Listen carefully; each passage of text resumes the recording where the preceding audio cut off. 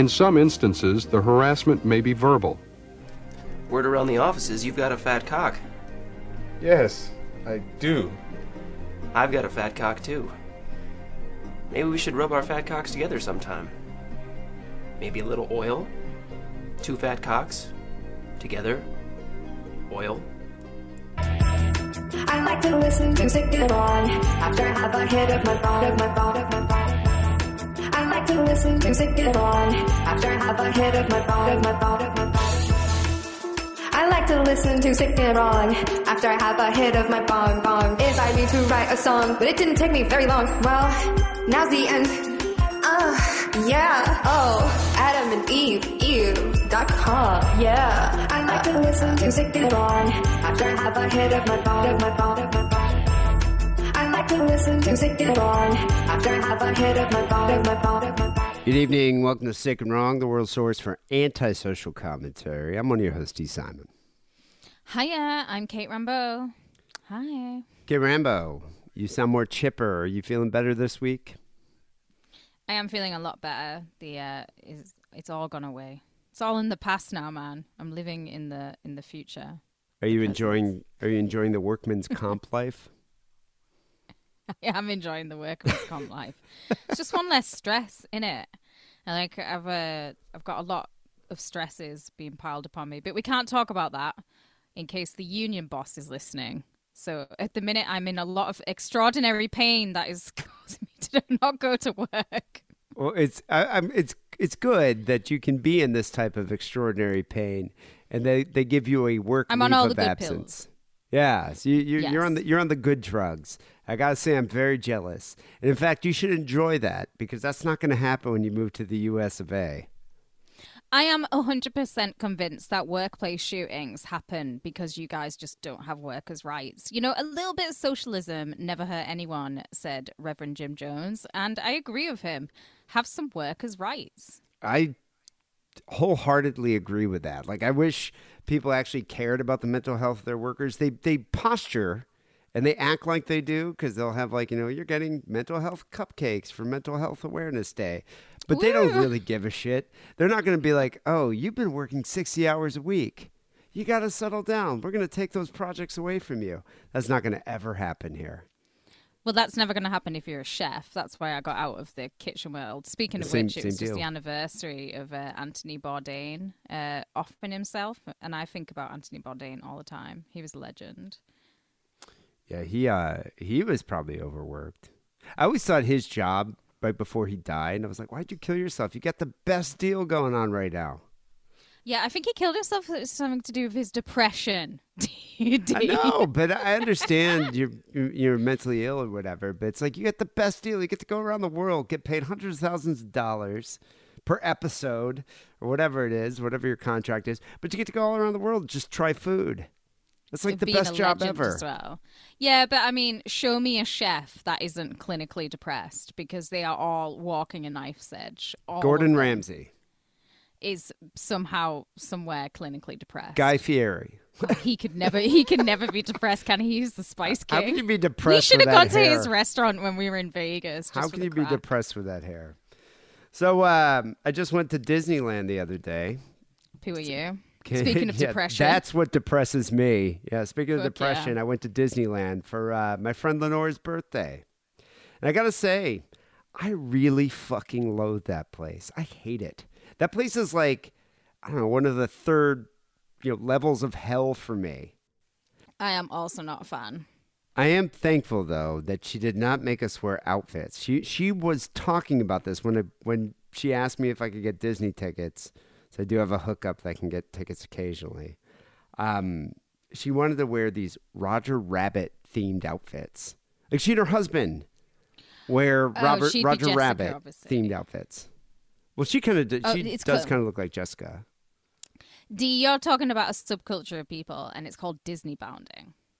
It's Disney bounding because you can't go as the actual character. You get kicked out.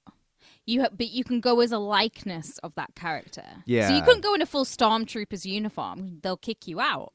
But you could go as like a sexy lady Stormtrooper, not show too much flesh. One of my pals actually has a tattoo of like a naked woman on her arm, like full on titties out. She's a very like buxom, like hot sailor chick on her arm. And when she was at Disney, and this is at the Florida one, they came up to her and they were like, "You're gonna have to cover up your arm." What? She had to cover it because of all Well, the they gave her children? plasters to put over the buxom lady's titties in the end. And I was like, that's how fucking family friendly Disney is. They're Well- looking for fucking titties on your arms. I mean, there are toddlers everywhere, so in like elementary school age children, so I can kind of Oh, understand it's just that. titties. But yeah, Get they don't over want it. you to wear like an actual costume. Like if you wore like a goofy costume, then kids would No. be confused, and they'd be coming Kids up would be to you to take confused. pictures.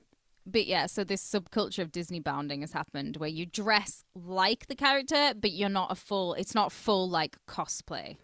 And that's a very popular thing to do at Disneyland, as I realized the other day. And I think my friend Lenora, because she kind of looks like Jessica Rabbit, she wears like a Jessica Rabbit type outfit, and her husband wears like a Roger Rabbit thing, and she had a whole plan for all of the rest of the people in the group. And I was dreading it. And I think she realized I was dreading it, maybe from my nonstop commentary. And so we didn't end up having to do it. But her husband was kind of bummed. Her husband loves dressing up, and he loves Disney. Loves Disney. Yeah, he was super stoked. He was like a kid again. And the guy's probably about my age.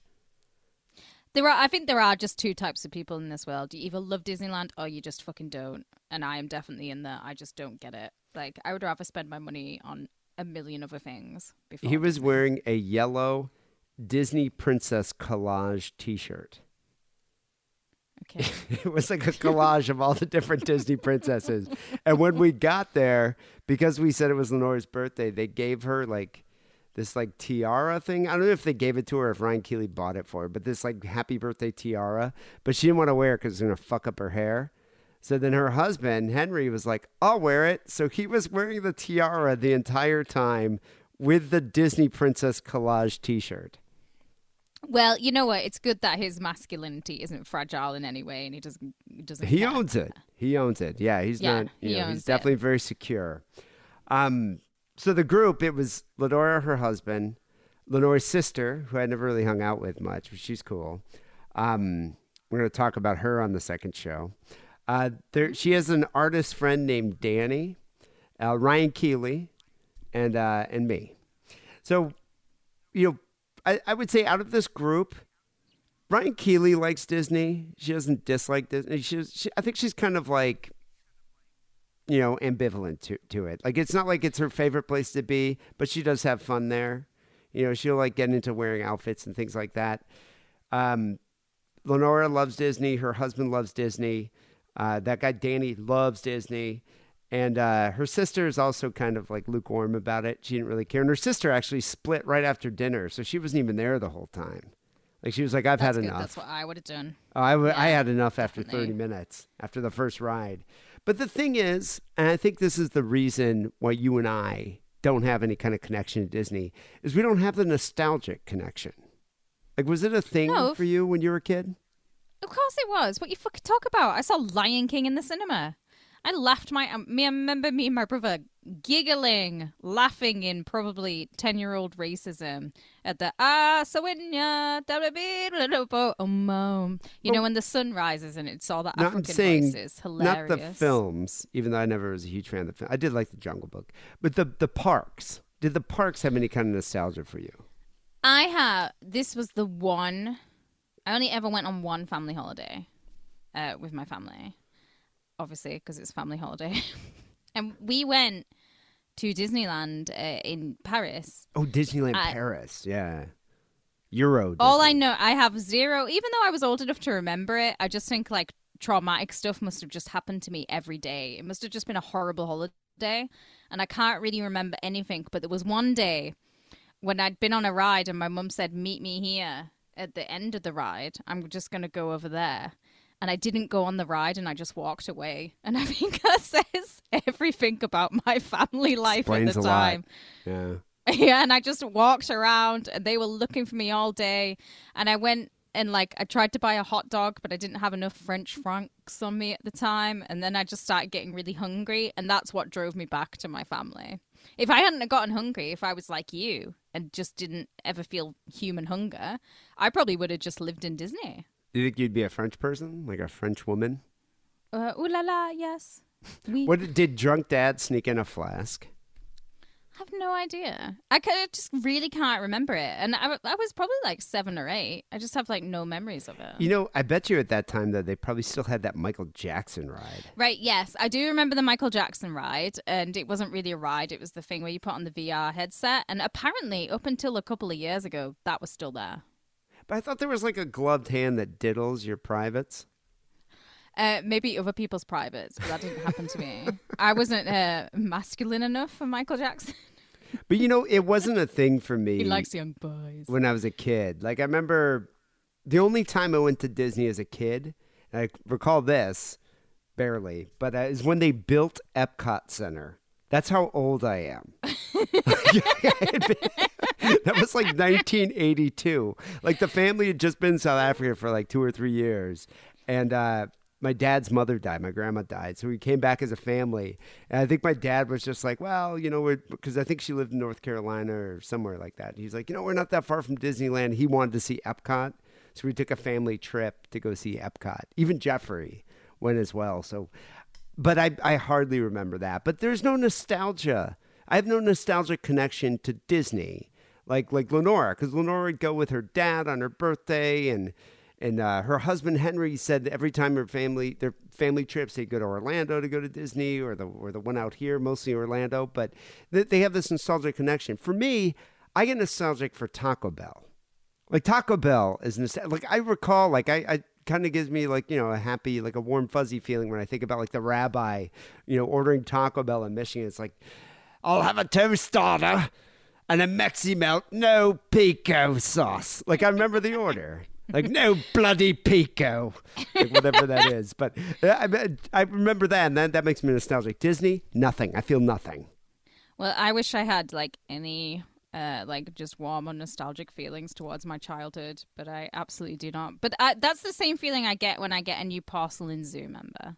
When I welcome a new zoo member into my life, that's the same feeling. It's your sense of happiness. You know, Yes. I think a lot of girls, like my ex, I remember her mother and her, like, because she grew up in San Diego, that was a thing that you do with your mom, is you go to Disney and you dress like a princess and you walk around.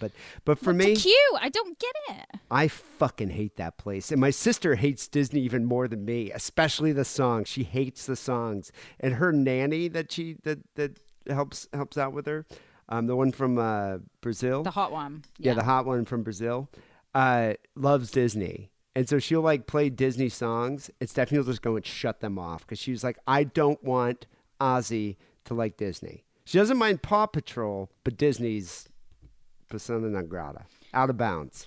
Every day I just love your sister more and more. I don't know what it is, but now it makes me want to, like, I want to go buy the kid a Mickey Mouse doll because I know it pisses her off. Nah, fuck Disney. But I'm the not other into it. thing, and plus I love roller coasters, and I do love roller coasters. But to me, it's not a roller coaster park. You're there to it's a park for kids, and you queue. That's you stole the words right from my mouth. The rides suck. It's not like a real amusement park. They're like these kind of fucking lame kids rides. However, we did get on Rise of the Resistance. That's the only ride I wanted to go on. And it's so hard to get on. Like, you have to get there and you got to book your name and you got to do all this fucking bullshit. We tried to go on when we went last year and wasn't able to do it. And we even tried. I'm not queuing for 60 minutes. No, it's even longer. It's 90 minutes. I just won't queue. There is nothing I'll queue that long for. Fucking, like, I would like to think of what I would actually be like. You know what? 90 minutes is reasonable for this because it isn't. In those 90 minutes, I'll need to piss. I'll need to eat. I can't do it. For some reason, there was like, I don't know, but we were waiting for the other shitty Star Wars ride. That's one thing about Disney. The Star Wars land's actually kind of cool. They did a good job with that. But there's two rides there. There's this one called Smuggler's Cove, where like you fly the Millennium Falcon and when the other person's like a gunner and then there's someone that has to be an engineer, and that ride sucks like all the other rides there. Yeah. But Rise of the Resistance is the really cool one with the actors, the stormtroopers and everything. Really hard to get on, and for some reason we got through that. We didn't even use the special app thing, the Genie app. We just kind of showed up, and it was like 30 minutes. We walked on. That is a really cool ride. I got to say, that was a really cool ride. It's got all these actors All right, rub it in more. and stormtroopers, and like, you know, you ride around in this like fucking vehicle thing. It was a good one. And the other one that Lenora made us wait all night to get on, it was the Matterhorn, which I had never been on that one, but it's one of the vintage rides because Disney has a lot of rides that have been around since the 40s. That ride was really cool. It's very black metal. Like, it sounded very black metal. Like, there were parts of it that sounded like an Immortal song. It's kind of cool. But the problem, here's the problem with that park. There's no fucking booze. No booze. Food's really shit and expensive, and you're just out baking in the sun. At least I know the Paris one's meant to be really run down now, which in some ways I think would probably be better because you go into a really shit theme park that has shit food, but it's got beer. Yeah, well, that's the thing with Disneyland. You got Disneyland, then you got California Adventure. And California Adventure, you could drink beer at, but Disneyland you can't. And there's a bar in the Star Wars area, but you got to book a reservation.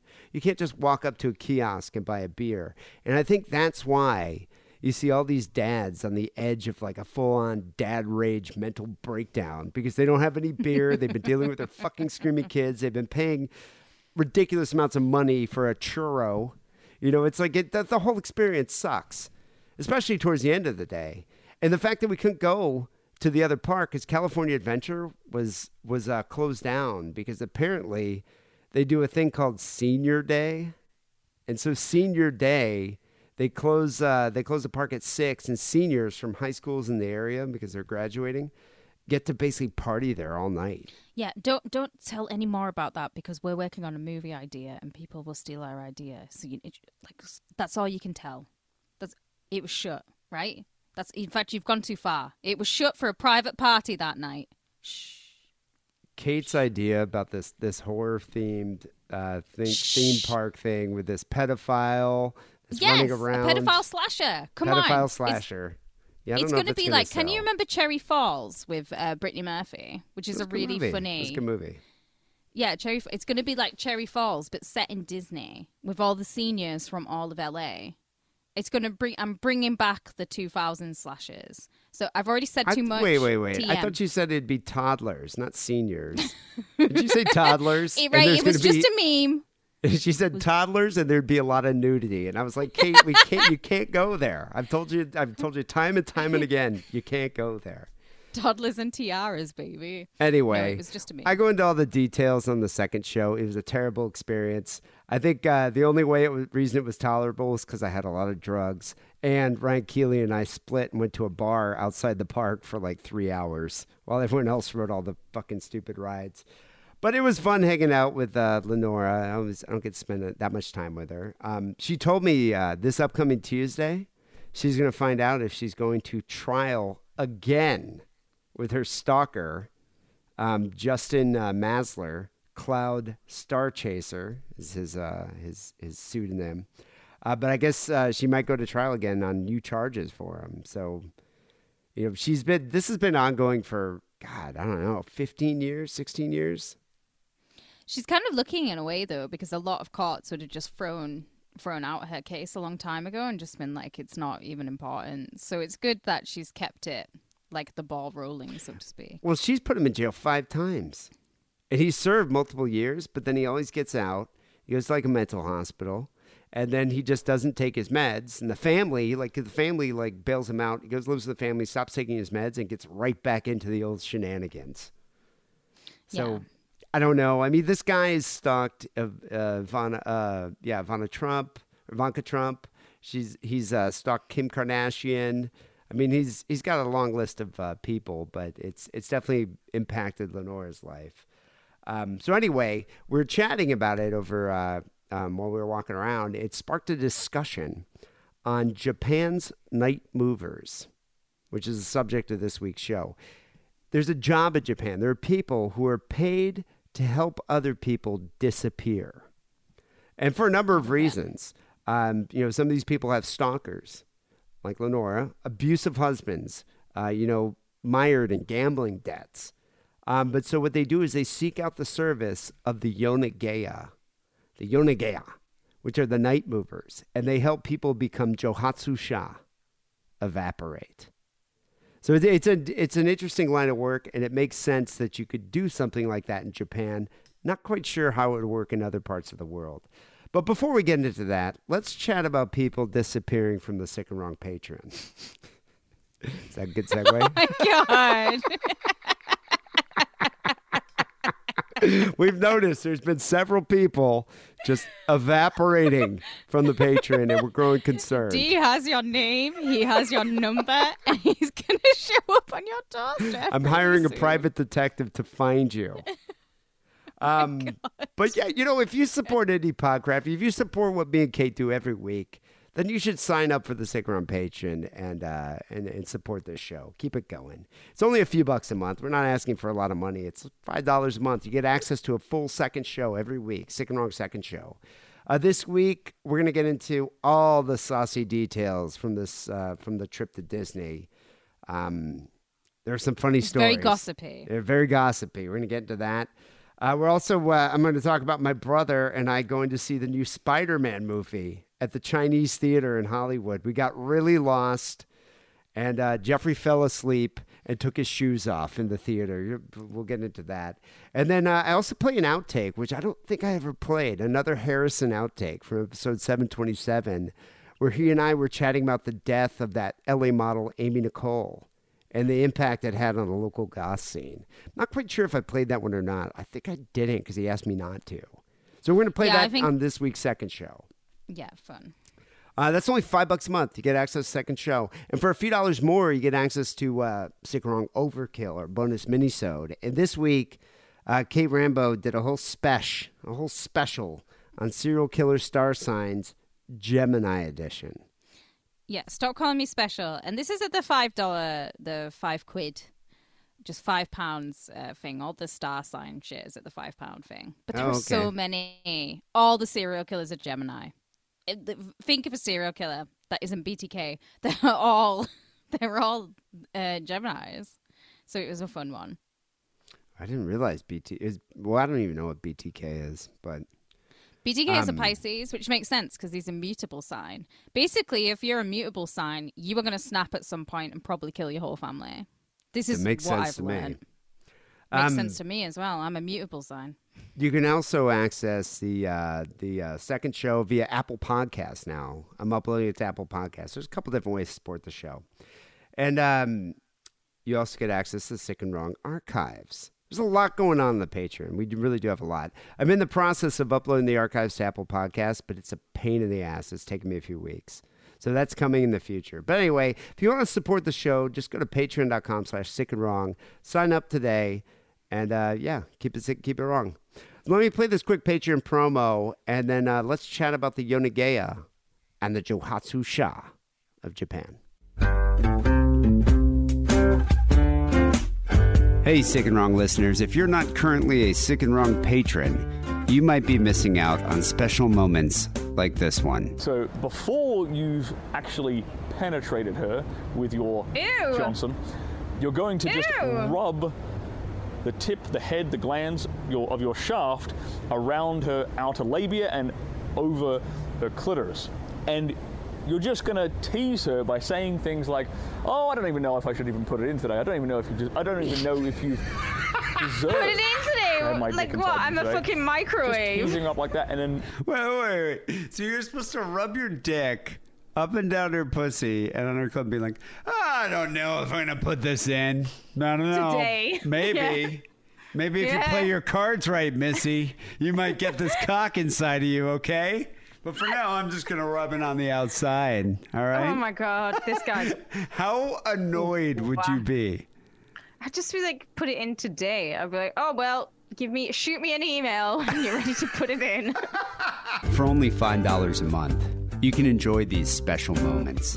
A bonus news story, extra phone calls, and an hour's worth of outtakes every week at patreon.com/sickandwrong. Sign up today, support the show, and keep it sick and wrong.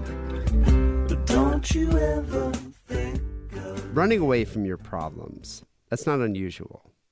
but paying a professional service to handle your problems is a bit unusual. It's a little weird. I can't really imagine this happening in the US or the UK as much. Like, I couldn't imagine a service like the Yonagaya working out here, but maybe it could. Maybe it could help solve a lot of issues like someone like Lenore is facing with her stalker. I've always wanted to just disappear, though, haven't you? Like, I think I would have done it if I'd have never had a cat. Like, you know, at the end of Ghost World, where Enid Coleslaw just puts all her favourite possessions in a hat box, and she just walks off into the sunset, and you just don't know where she goes. I've always wanted to do that.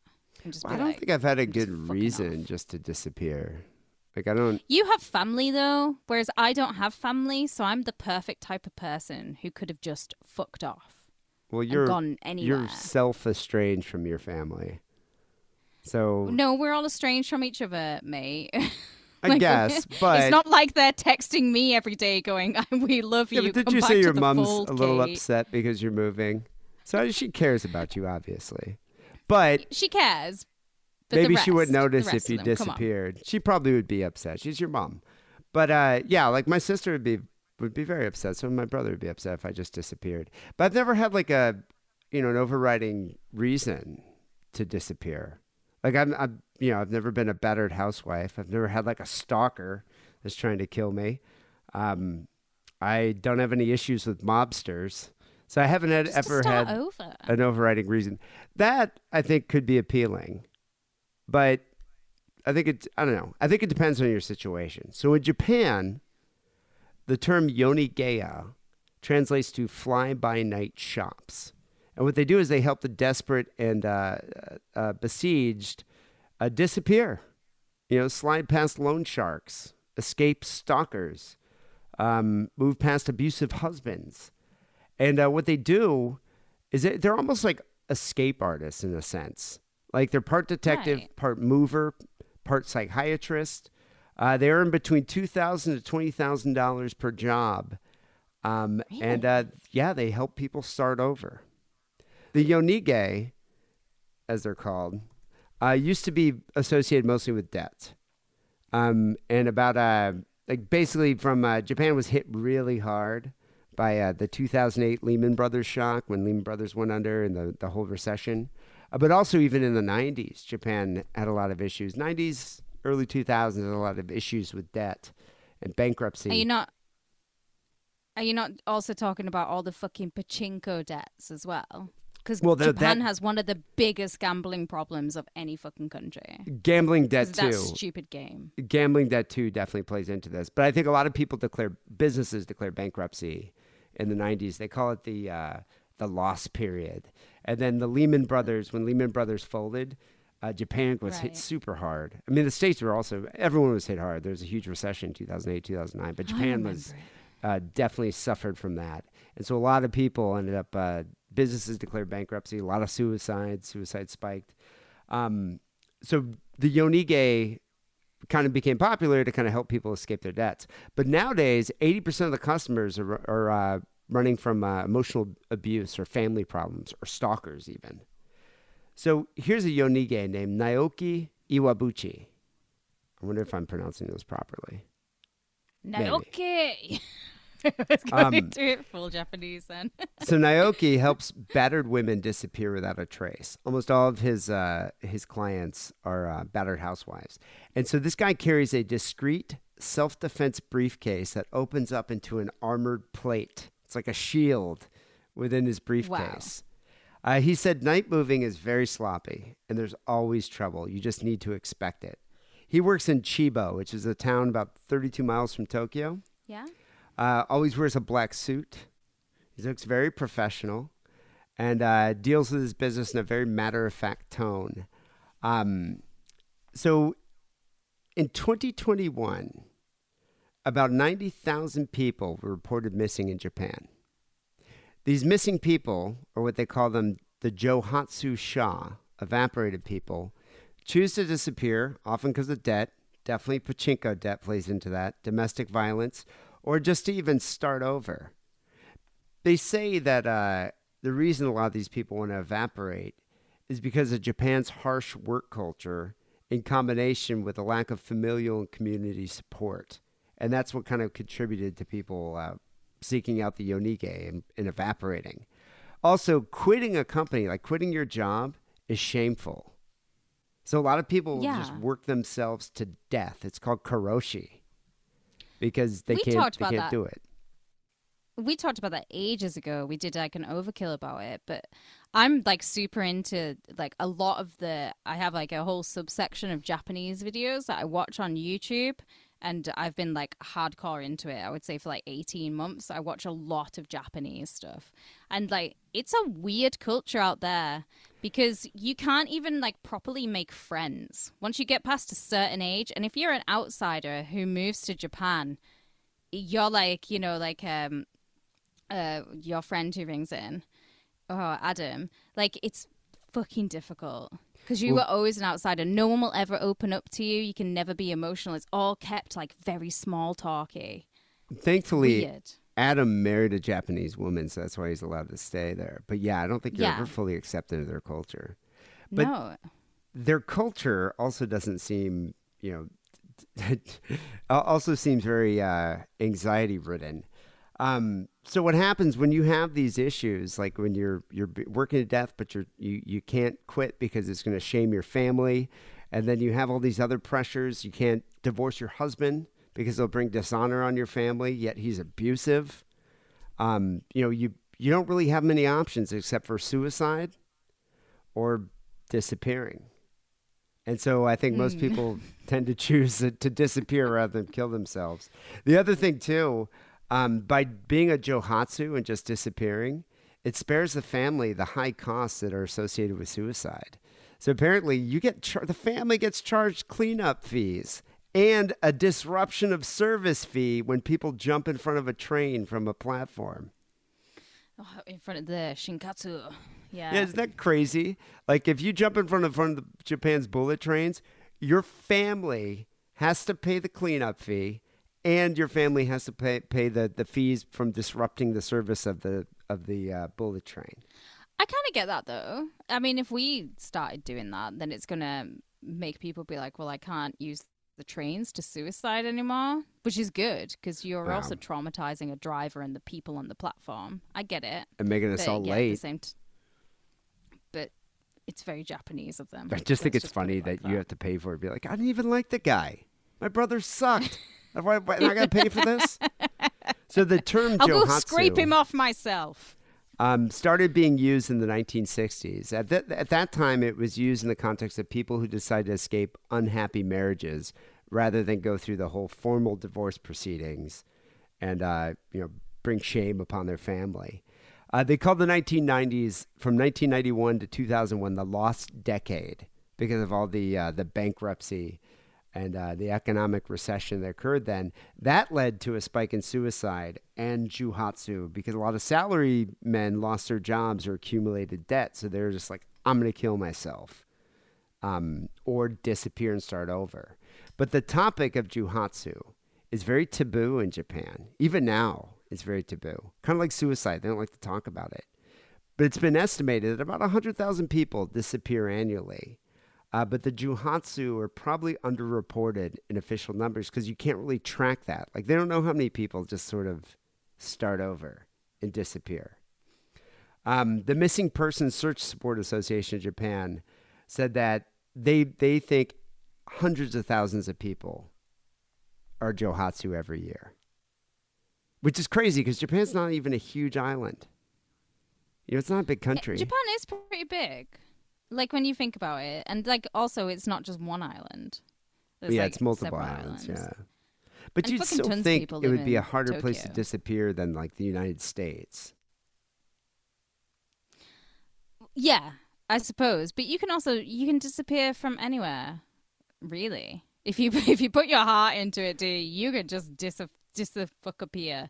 But the difficulty is like, I feel like you would need a company because if you're going to disappear, then you need a new, like over here, it's a national identity number. In America, it's your social security. Yeah. You need a new passport. It's basically witness protection you're going into. It's a relocation. I feel a company like that would do good business. Well, the Yoniges know how to arrange all of that. So Exactly. Naoki Iwabuchi's business is one of many that helps people, mostly abused women, just disappear from society and travel to a safe place. But it's a risky job. I mean, the guy carries the armored briefcase. He also carries a retractable baton-like device that sometimes he has to use for protection. He said, not a day goes by without trouble, and he's always assuming the worst will happen. He started doing his business about 16 years ago when there was an increase in women facing domestic abuse at home, and they couldn't escape, they couldn't get away. So 90% of his clients are women, and about 10% are men. And now the number of people seeking to disappear is up to 3 times more than what it was pre-pandemic. Oh, So wow. that's interesting. Right, yeah. You'd think you want to disappear during the pandemic because then you don't have to fucking be locked up with your family. But apparently... But it's harder to disappear, isn't it? Because you're trapped with because the you person weren't allowed who's to abusing leave, you. yeah. So Yonigea's services are negotiated, but usually it's somewhere around $2,000 to $20,000 based on the risk of the job and the complexity of the extraction. But once the people have been evaporated, it's kind of easy for them to maintain anonymity and hide in plain sight in Japan. You know, privacy is is highly valued there, unlike here.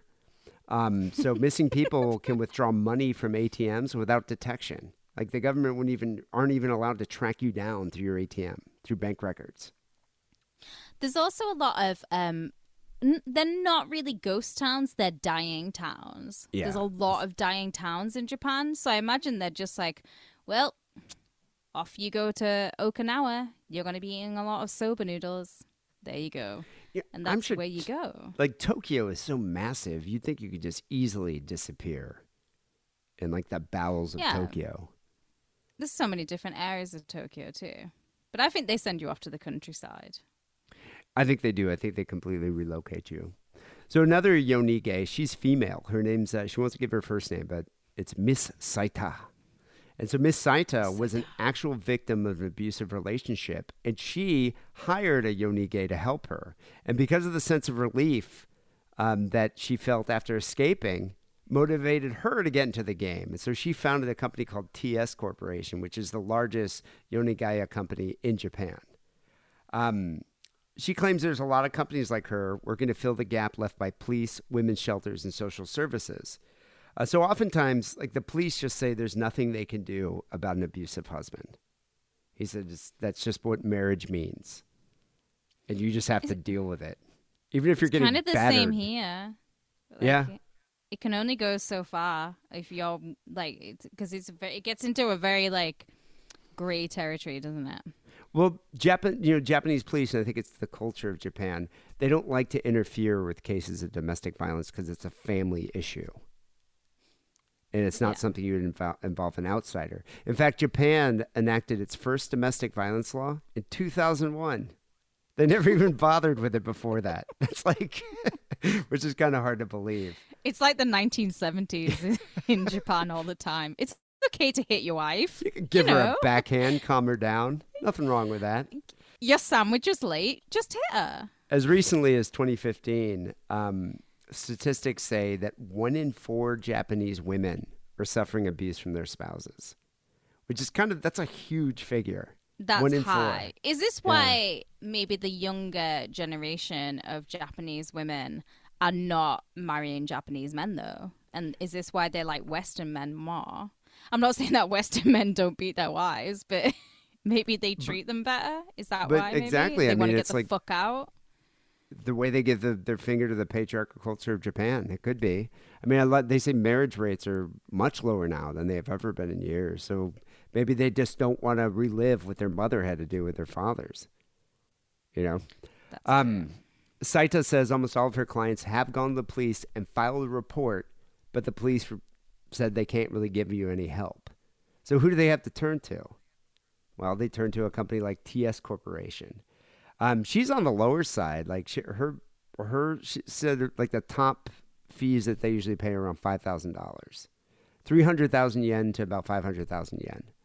But it depends on the complexity of the extraction, the amount of possessions that someone wants to flee with, how far they're going, whether the move needs to happen in the middle of the night or during the day? Are they taking children with them? Are they evading debt collectors? These factors can push the prices a bit higher. Many people require just simple counseling or legal advice. But some people require much more than that, need to completely disappear. She says about 150 people are helped to vanish every year. So That's a lot. yeah, it is kind of crazy. So fleeing by night is definitely considered difficult, but TSC claims a getaway success rate of 100%. And you can go to their websites; they're all in Japanese, but you can see like where they offer their different services.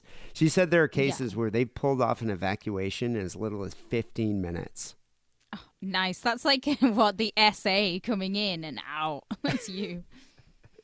Here's some 3 basic rules, she says, that enable a successful quick escape. So first, the person must be firmly committed in their desire to flee. There's no going back. You have to be all in for this. Second, the intention to escape needs to be conveyed to the local police beforehand. Like they need to be aware of this. Really? Third, Okay. a letter needs to be left behind stating the reasons for making the move. The latter two, the informing the police and the letter, are considered obligatory to prevent the filing of a missing persons report. Because they don't want you to be, a person who's, missing and then they're going to have to spend police resources to find you. Instead, you're going to be a johatsu. So you're evaporated. You disappeared. This is an amazing premise for a serial killer. Is it not? You just choose these women and you write a note and you contact the police and say, this woman's going to disappear.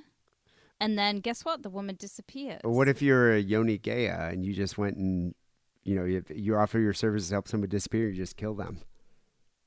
Exactly. Isn't this? I am TMing that this is my second movie idea of this show. If anyone steals this movie idea, I will come down and I will disappear you.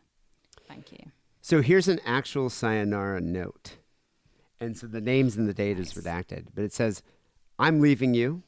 I'm terrified of your daily outbursts and I can't stand it any longer. I will bring XXX, there's the name of the child, by myself, so don't worry. Please address all future communications through my attorney.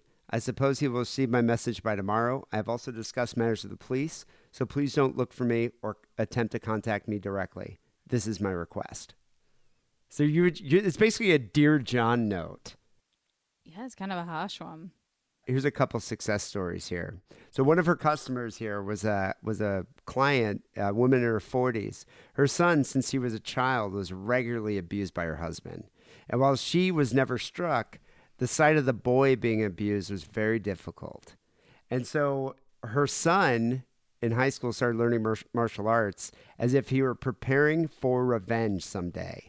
And so she was worried that he was going to strike back against the father. So one day while her husband was at work, movers filled the truck with their possessions and they just left, started a new life. So it's kind of crazy. The father comes home from work. It's like, where's everybody? Where's my furniture? Like everyone just split, and there's nothing you could do about it. You just get the sayonara note. Is that why you started learning lots of like martial arts and you started training with Japanese weapons as a form of revenge? Are you repressing something? I was planning to strike back against the rabbi. I feel like you were.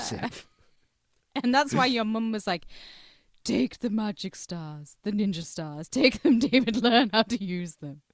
Another customer said she wanted to liberate her 75-year-old mother from her abusive father. And so one day she said she saw her mother look in the mirror saying, who's this person? She couldn't wear makeup because if she did, the father would suspect her of infidelity and beat her. So she didn't even recognize her face in the mirror. At home, she was only called, hey, you, by her husband. And he threw things at her to get her attention. He couldn't even remember her name. This reminds me of my marriage. Hey, you, pipe down over there. Even on the day of the move, the mother kept saying things like, I have to make his dinner now. I have to make his dinner. Aww. So she hired this company, TCS Corporation or TSC Corporation, and they took the mother and daughter to an entirely new home, and they started over. And now, they're able to live an entire new life. So it's interesting to think, how would you disappear? Like, what would you what would the first step you take to disappear? Well, mine would be, we're going to take Chi-Chi out of the equation and we're just going to pretend it's I don't difficult have when you have a Chi-Chi. child or a pet. Yeah, because like we'd just take that out. I would 100% Enid coleslaw it, and I would just put all my favorite possessions. It would be so difficult, but it's the first step is the hardest. And I would just put all of that in a very nice hat box, and I would just walk off into the sunset. But would you take a bus? Would you get Spin. rid of your ID? Would you get a new passport? She takes a bus. This is the problem. You would need a company complicated. to do all that, because unless you have money, cash folding money, you're gonna end up getting into the system. But I do know, what's he called? Howard Marks. I know it was different times back then with Howard Marks, but when he got out of jail and was starting to sell all the fucking pot, he just went to another town. He went to a library. He managed to get a library card, which then meant that he could have like an address on it, and then you can start, building up a thing in a separate name like that, and doing all of that.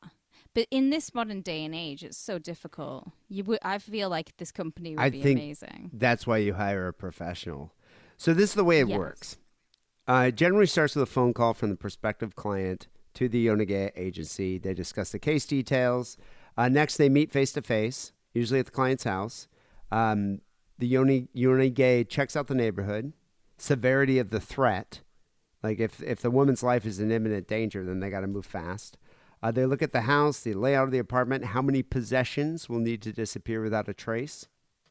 In extreme cases where clients are under 24-hour surveillance, the Yonagaya will pose as window washers or tatami mat tradesmen so they can carry out their tasks without arousing suspicion. So here's a movie idea I had. Did you ever see that John Candy movie, Who's Harry Crumb? Actually, I've never seen that, and I love John Candy. How have I not seen this movie? He was the master of disguises in that. It's pretty amazing. I loved it when I was a kid. I don't know how it stands up today. I haven't seen it in decades. Come on, it's John Candy. I All love his John films are Candy. amazing. Don't get me wrong. But I'm gonna see this envisioning film. a fantastic reboot with this Yonagaya scenario, but with like Zach Galifianakis or something, or Patton Oswalt, or I probably want really a fatter Asian. comedian, but those are the two that came to mind. The fat comedians don't tend to live very long. Do you know what? There aren't really any fat comedians anymore. There's a are couple. there? Who's that one Mexican guy? John Candy was huge, D. He was like 22 Gabriel stone. Iglesias. That guy's kind of he's like almost John Candy sized. He's a big one. But most of John them, Candy they was a don't last put-over very man. long. And Zach Well, yeah, 'cause he's Galifianakis fucking isn't even that huge. fat, nor is Patton Oswalt. But I think either one of them could pull this off. They're not as lovable as John Candy. I'm putting that out there. I think John Candy was very lovable because he's Canadian, and I would have had sex with John Candy. I'm also putting that out I there. thought Zach Galifianakis is Canadian, isn't he? Is he? I'm not sure. I don't know. I don't find him as sexually attractive as John Candy. I'm going to skip over the fact that you'd like to have sex with John Candy and completely erase that from my mind because it's gross. I don't even want to picture what position you would even use. I would have to be on top. Come on. He's I would so hope fat. so because I think he would crush you. Although, yeah, that sex tape would make some money if it was on the Patreon. Oh, see, here comes the shekels now. So the Yonagaya size up the client. When they meet face to face, they kind of, really figure out the gravity of the situation. If they hear, I may be dead tomorrow if you don't help me, or you're my last hope, then they realize that there's a major problem here. However, a lot of their customers are adept at lying. A lot of them want to leave because they have committed a crime. A lot of them leave because they're involved with Yakuza or owe a portion of money to the Yakuza. And if the Yonagaya even realize, even catch a hint of that, they're out of there. They won't even help the people because they're not helping this person escape a horrible situation. They're helping this person basically get by, get one by the mobsters. They're not going to... Yeah, plus you don't want the Yakuza coming after you. I've just seen Yakuza with Robert Mitchum, and obviously Robert Mitchum can take down the Yakuza. No one else can. Well, that's the thing. If you have a debt to a loan shark or to the Yakuza, it's like, why would you get involved with that? I mean, you're the one who got into that with them, whether it be drugs, whether it be whatever kind of shady dealings you have, and now you're saying you're using this premise that you're an abused housewife to escape this, or an abused husband. It's like I think the Yonagaya, because of their experience, can see right through, a ruse like that or lies. So they check that the client's story hangs together. They reject any jobs that seem fishy, any jobs that involve felons, gamblers, or the Boryu Kudan, which are Japanese mobsters. They steer clear of those. There's no stats really on the number of Yonagaya operating in Japan, but estimates run there's like at least several dozen. They claim to operate within the law, but sometimes their activities fall in kind of a questionable area. So because a lot of these clients either abuse women without much money or people who are drowning in debt through their company or whatever situation that they have, they declare bankruptcy, the Yonagaya make them pay their money in advance. So some debtors, they even have to borrow more money to pay the Yonagaya in order to escape the debt. That's just good business sense, though, isn't it? And especially because everything that they're going to need to create for you is all upfront costs, like making a new passport for you or making a new identity card. Like, you have to pay for that. It's kind not of like cheap. me going through the embassy now. You've got to pay for it all up front. And you got to arrange everything. Yeah, it's not inexpensive. So planning an operation takes about a week to 10 days. Clients are told to avoid giving anything away. You don't want to make it seem like you're about to disappear. So they ask people, keep your mouth shut. This is from a guy named Sho Hattori, who used to be a Yonagaya, and he wrote a book called The Yonagaya. If you want to run away, leave it to me. He says for added security, oftentimes they don't even tell the clients of the plan until a day before, just in case, because they don't want them to blow it. So they use that week to learn as much about the debt collectors, the stalkers, or the abusive husbands as possible, just so they can arrange the best situation to escape. This guy, Hiroyuki Ono, who runs a firm called Agent Express, he says he only does late-night escapes because debt collectors are not allowed to contact customers after 8 p.m. He's like, because debt collectors will sit outside their home all day waiting for you to leave. So he said they have to leave by 8 by law. He's like, so I just come in. He's like, I'll come in the middle of the night. Now, this other guy... Do debt collectors not do that there? Because they do that here. Debt collectors will come to your house here, and they will walk in, and they will take your telly. They will just fucking take it. Well, you have repo men here that will do stuff like that, but you got to hire them. But they can't just come into your house. You have to let them in. Oh, they can here. Yeah, no, that's an invasion of privacy. But they can harass you at all hours of the night. They can knock on your door at midnight. You know, they can. Right. Repo men too will come and just steal your car. But I don't think they can come and repossess your TV. Too. Yeah, I don't think they can do that. Another Yonagaya named Hattori, he says he enjoys late mornings because neighbors are out shopping, tradesmen are making deliveries, garbage is being collected. There's a lot of distractions, so it's easy to wear a disguise and look like just another working man. You know, they spend some time finding a place for the Johatsu to hide. Occasionally, clients will make a specific request, like opting for a big city like Tokyo or Osaka, where it's easier to disappear. And most Yonagaya already have a network of leases. They have cell phones and vehicles registered under different names they could just give you. And so this makes sense to me because I've often said, like, if you're on the run, why not just disappear in like a large city like New York or Chicago? It does make sense. But at the same time, I just kind of think you should go to like a little place as well. I feel like you stand out in a small town because there's not as many people. All of a sudden now you're a stranger. You probably have a regional accent, especially in the UK. People will know that you're an outsider. People say that about me in Carlisle. Like, they're like, you're not from Carlisle. It's like, I wasn't born.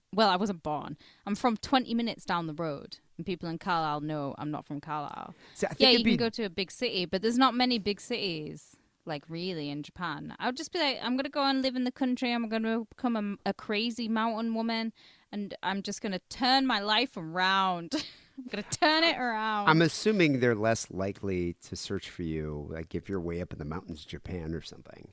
But in Tokyo, you think you could just disappear as long as you lay low. But I guess how long can you do that? That's the question. Yeah. So typically the clients are alone, or maybe they'll have one child, but they take nothing more than a small bag. They leave behind their credit cards, their driver's license, any identification. They leave behind their cars. If they take a car, oftentimes one accident report could give your location away. They take very few personal possessions. Some Yonigeya draw the line at bringing pets. Well, there are some that accept them, only if they're small, but most of them say you can't bring a pet, it's liability. What about a porcelain zoo? I think you're allowed minimal personal possessions if it provide mental security to you, but they don't want you to bring like two suitcases full because you got to move fast. You have to be sparing. So in the several days before the move, Can't do it. Small items are discreetly removed in backpacks or small bags to avoid suspicion. So your abusive husband's just sitting there watching TV, drinking his Sapporo, and he's not realizing that there's certain items just that aren't there anymore. They're just disappearing off the mantle. Sometimes Yonigeya will disguise themselves as a secondhand shop worker, and they'll come in, they will quote unquote buy used furniture that your wife is selling. Oh, that's clever. That's fucking clever. That is clever. I like that. Masters of disguise, just like Harry Crumb. Sometimes they'll pretend they're from a department store to pick up boxes that were marked returned items. It's another way to sneak by your drunk husband. This is all very good. On the appointed day, the day you're about to escape, family members are told, just do your normal routine.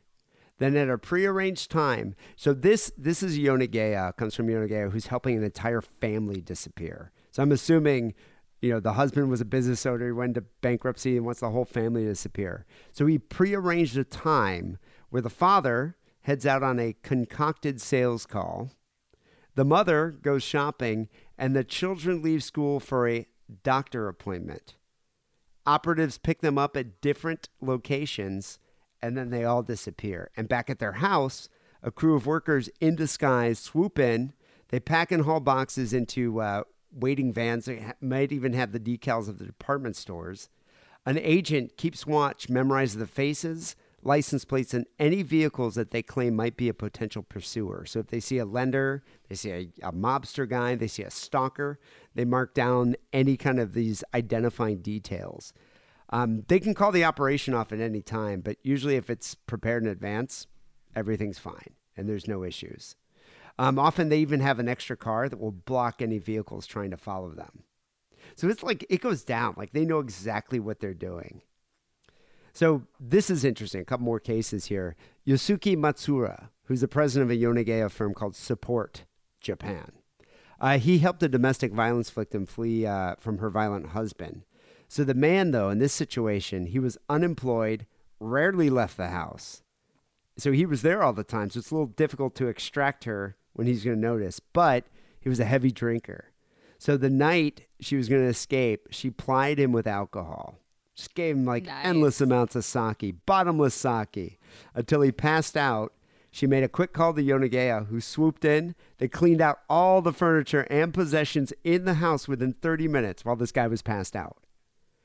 Ordinarily, it takes 15 minutes, but they were trying to be quiet because they wanted to make sure he didn't wake up. And then they're gone. So this dude, when he woke up from his drunken stupor, just was sitting on his lazy boy recliner, and that's the only piece of furniture left in the house. I imagine he's one of those fat Japanese as well. They're either one or the other, aren't they? They're like the super skinny, kind of athletic, like nearly next level human being looking Japanese, or they're just like more westernized and they're short and they're fat. And they look probably like what he looks me. like an American. Yeah. The big He's belly. one of them. Yeah, Just with his screaming belly at and he's her. wearing a Hey, white you! vest. Oi! Hey, you! Get me another Sapporo. Another case here that Support Japan was involved in, and this kind of shows how dangerous it could be. There was an owner of a failed factory who was fleeing $1 million in loan shark debt. So now the man's house was watched by Boryo Kudan, which the mobsters 24 hours a day they were watching this guy because they knew he was going to try to escape. But Masura, the Yonigeya, and his operators, they dressed like a rival mobster gang. And they claimed that their debts were even larger than the debts he owed them. And they, quote unquote, kidnapped the client and his family after basically out-toughing the Yakuza. So, I mean, that's kind of dangerous if you think about it. Yeah, but I also feel that it was probably more because this is Japan. It was probably like they stood at like outside the cars and he was like, you know, and they just like prospered at each other. It wasn't a case of over here it'd be like, you're right, bruv, he fucking owes me money. Nah, he fucking owes me money. And then before you know it, there's like glass bottles being smashed and everyone's fucking going for it. But in Japan, there's like a more honor. There's still an honor amongst thieves, isn't there? Not over here. I would like to think katanas were involved. Like they all pulled out their swords and just kind of stared down each other. You know what I've been not. thinking of this whole episode, and it is Korean, it's not Japanese, but my favorite, like, remember when Tartan Asia was just, like, so fucking huge? Oh, like, yeah. when I What was in was that? university, Tartan Asia Is it was, like late was 90s just, or like, early my 2000s? big thing. No, like, early 2000s, Early Tartan Asia 2000s, just, yeah. like, took off, like, Takeshi Miike and all of that. But A Bittersweet Life, have you ever seen that? That's a great movie. That's my favorite, like, of all the Tartan Asias, that's my favorite. And this just whole thing is reminding me of that guy in Bittersweet Life. Like, I feel he would be amazing at this job. He probably would be a great unit. Yeah, I mean, I feel like they should it'd be so easy to make a movie based on this just because of the amount of drama that's involved. So after they've helped you disappear, it's on you to stay hidden. And some people, I mean, they can hide for years. Some people hide for a lifetime. But it takes a lot of discipline. But it takes discipline to do that. Like you can't contact your family members. I'd be you really can't, good at that. you know, you can't access your funds, your money. You have to have everything prepared in advance. You know, it generally requires cutting all ties with the past. You can either never drive a car or never renew your driver's license. You can never use an ATM. You can't put your kids in a school. I mean, you could maybe put them in a school that's like far away from any kind of city, but you know it's difficult to do that because that's the way they can track you down through your kids. Could you not change your child's name, sir? Maybe, but I mean, still they have to have some kind of identification. I mean, you'd have to get like fake IDs and fake I don't know fake how they do it in Japan, but birth certificates, social security numbers. Only low-end jobs are advisable. Because they don't care about identification for that, but you know it's difficult to do there.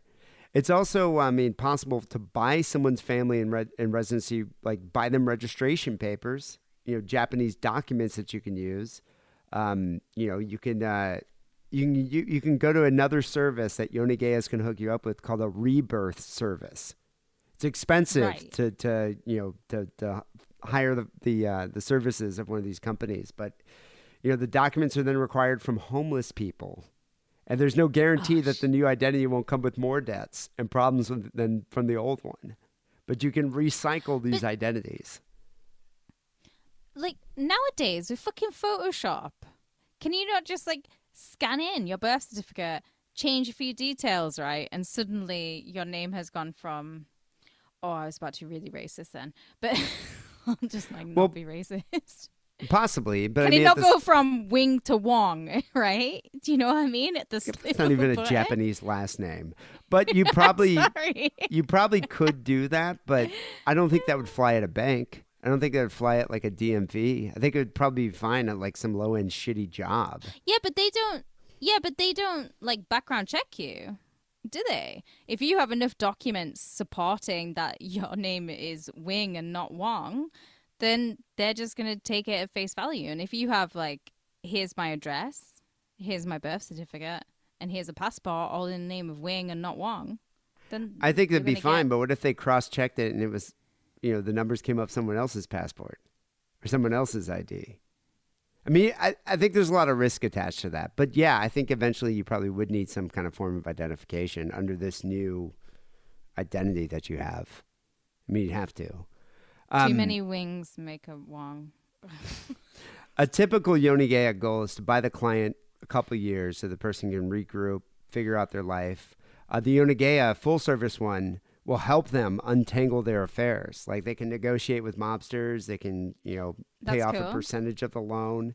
And they pave the way for the customer to resume some parts of their abandoned life. So they are kind of fixers in a sense, like the wolf, like Harvey Keitel in Pulp Fiction. They will fix your life. Whereas I can't imagine anything like that happening in the U.S. I mean, fuck, we don't even provide pregnant women with health care, let alone helping someone who's in bankruptcy. I'm thinking that's like fine being a therapist between you and the guy you owe gambling debts to, but if your husband is abusing you and he's beating you, like there's no amount of therapy or fixing that. It's like, I want to divorce you, but society will look down upon me. Society will look down upon me even worse if I divorce you than if I just disappear, and that's kind of fucked. That's fucked. Well, stalkers, even if you disappear, they're persistent, and they will disregard any kind of restraining orders. So Yonagaya often force them to sign a promise that they'll stop stalking this person. If that doesn't work, the stalker will be intimidated into submission using physical violence, kidnapping, or both. So that's what I'm saying. It's a bit of a gray area that these guys operate in. Lenora could probably use one of their services. But stalking, when it gets that bad, though, is obviously a mental illness. So I don't even think a beating would stop somebody from stalking you. I mean, maybe. As long as you exist, you will be stalked by that I guess person. It depends on how well they can make you evaporate. Yonagaya said they often act as emotional counselors. Ultimately, clients are buying know-how, convenience, and discretion. So, to preserve their clients' hidden locations, Yonagaya will destroy any paper records after committing them to memory, so they won't give you away. Like, these people are so skilled and experienced in this. It is part emotional counselor, part psychiatrist, part detective. Part badass. You're part badass, yeah. This is an interesting story. Sometimes Yonagaya will find themselves on the wrong side of trouble. And this is when you don't vet your clients properly. So this Yonagaya named Onidera said he's been punched a few times. He's like, it definitely helps to be a big guy. He said he was kidnapped for 4 days and severely beaten by mobsters. He had agreed to do a fly-by-night operation for a woman and her 6-year-old. They said they were domestic violence victims. They said she said her husband was probably going to kill her if he didn't help her out. So he's like, we got to act fast. We got to do a 24-hour evacuation. What he didn't know is that she had stolen $660,000 from the Yakuza. He didn't know that. Oh, wow. She didn't tell him. He didn't vet her thoroughly enough. So the gang was convinced that he was in on the money, and they abducted him. He was able to escape only when a driver happened to stop on the highway, gave him a split-second opportunity to jump out of the car, slide down an embankment, but the incident made him much more careful.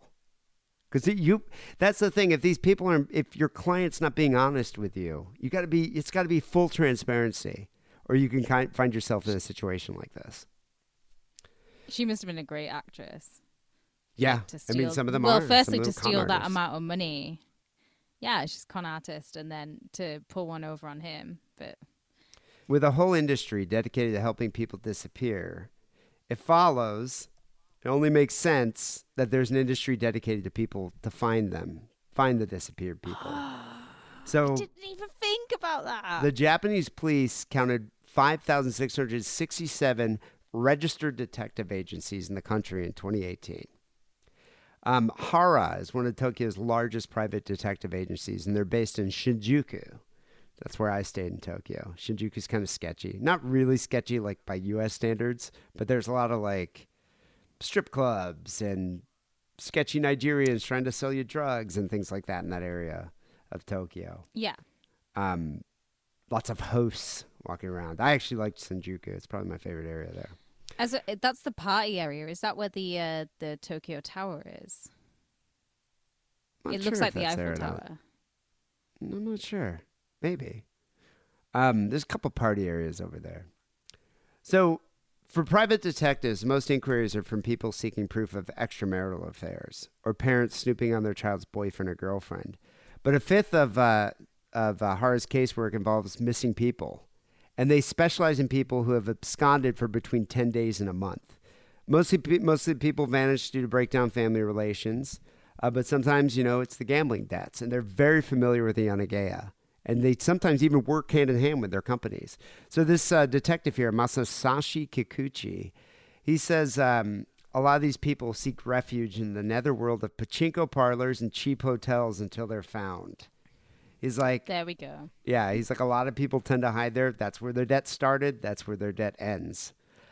He said about 10% of his cases end up being suicides. And he was saying that...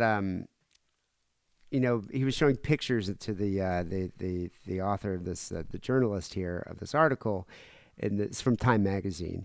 And one of the pictures was of a middle-aged man in an empty high school yard. Another was of a man at a baseball stadium. A third showed a woman alone at a zoo. And he said, this is true. People are very predictable. Those who want to kill themselves go to the place that they were the most happiest at. Right. So it's interesting. Where would you go then? Probably a Taco Bell. Probably the Taco Bell in Bay City, Michigan. In Bay City. Just shoot myself with a mouthful of bean burrito. Oh my God, mine's going to be that Hot Springs Hotel in Desert Springs that we went to. That's where I was happiest. Not Las Vegas? I like Las Vegas, but it's different. I loved that Moroccan-themed hotel that had Casablanca on 24-hour loop. It was everything I wanted and more out of life. The detective says about 20% of his cases are dead ends. He's like, sometimes we'll find a trace of the person, like an abandoned car at a dump site. We can't go any further. Sometimes we can't even tell if the person committed suicide or if they've completely evaporated. With the help of a Yonagaya. He's like, so we just stop looking. He's like, so about 20% we never actually solve. You know what I would do if I was one of the people disappearing someone? I would always take their car to the suicide forest and just leave it near the suicide forest. But obviously I'm taking the family else. It's a good alibi, though. It's a great alibi, isn't it? Because everyone would just be like, oh, the car's here. They're in there. They're dead. So a lot of these people who seek out the services of a Yonagaya, a lot of these people who become Johatsu, they just want to have a fresh start on life. So when they disappear, they can abandon their former identity, their residency, their job, their family, their name, and even their appearance. You can dye your hair blonde, live a whole new life as a blonde all person. Of these things. But that's what I'm saying. It's like, in Japan, where you live in this like such domineering culture, this harsh patriarchy, where quitting a company is shameful. Divorcing your husband is shameful to your family. It's all about honor. Disappearing is an attractive alternative. Faced with a choice of either suicide, working to death, or vanishing and starting your life over, what are you going to choose? I am choosing to disappear to America, where I will re-dye my hair. I'm going to get Yankee teeth, and maybe people start calling me Katie while I'm there. That's what I'm choosing. But I am taking the zoo and a cat. Japan has one of the highest suicide rates of any country in the world. Yeah. They've dipped actually sad. since 2015, but it's the leading cause of death amongst 22 to 44-year-olds. So a lot of people kill themselves. So why not disappear? Yeah, it's my and start generation. Over, here I would probably move to Reno or maybe Alaska. There's a lot of people who move to Alaska and start over. I don't think I could handle the winters in Alaska. That's the same as saying I couldn't handle the summers in Reno. I would go to I'd probably go to Fargo or somewhere like that. Although they also have shitty winters and shitty summers. Maybe northern Texas, southern Nevada. That would do. That could work. It'd be difficult for you because you're British. So, but if you're in the UK though and you want to disappear, would you just move to Blackpool? Get a job as a carny. Oh my God. I have always thought, because I famously, obviously, because I consider 99% of Britain a shithole, the one place I would probably move to is Norwich. Where's that? Is that north or is that? No, it's in what Alan Partridge called the breast of England, and basically Norwich is the nipple. and it's near. You're not far away from London. You're like an hour's train ride, if that. But you're far enough away. You're on the coast. Norwich is nice. There's a huge. It's like one of the few places in Britain where I'm like, do you know what? It's actually not bad here. I like it here. There's a fucking huge jail in the middle of the city. I like Norwich. What about It's the fun. Isle of Man? Who's gonna look for you over there? Yeah. There's nothing there. There's nothing on the Isle of Man. And then every year they have that race there, so it does get popular. It would be annoying. It gets yeah. popular. I like Anyway. Glasgow and I like Norwich. And Think I like about it, parts people. of Manchester. Where would you go if you wanted to disappear? This is episode 898 here. Sick and Wrong. Got some phone calls coming up next. 323-522-4032 is that number. But first, here's a quick word from Adam and Eve. It's Butt Plug Month on adamandeve.com. Show that you still care by bringing something new into the bedroom. And by something new, I mean a butt plug. Because if you order right now and use coupon code DIDDLE, you get 50% off your first item, a gift so sensual I can't even tell you about it on this podcast that talks about murder and bukkake, and on top of all of that, free shipping.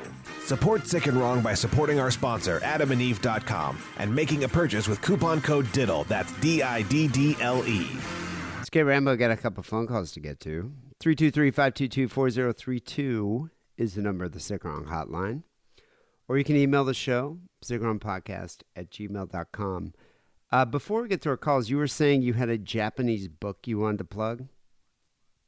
Yeah, and it is whenever people talk, like I've obviously got lots of books and I have a huge like true crime library, little humble brag there.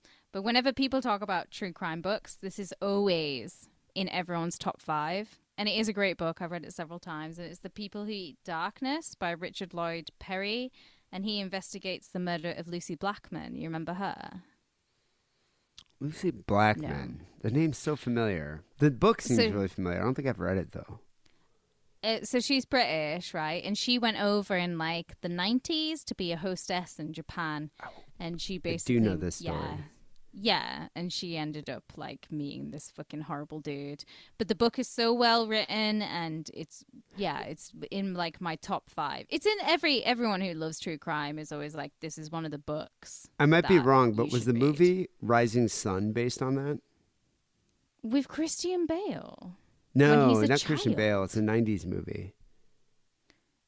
The only Rising Sun I know is the one where Christian Bale is like 8. And it's a war movie. No, that's a different movie. I know the one you're thinking of.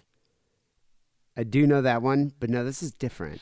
I don't know if they've made a movie about Lucy Blackman because like a big part of it was that Japan tried to cover it up. And they were like, no, nobody's killing these beautiful blonde women that are coming over here to be our hostesses. No one's love our blonde killing ladies. them. But I can highly, highly recommend it. It's a great book. I'll have to check it out. All right, so the first phone call we have here is from Boner Villain. But this is the most bizarre Boner Villain call I think I've ever heard. I almost thought it was a different person. Like, I had to listen to it a couple times to be like, this is Boner Villain? Tell me what you think. Bad Villain here. I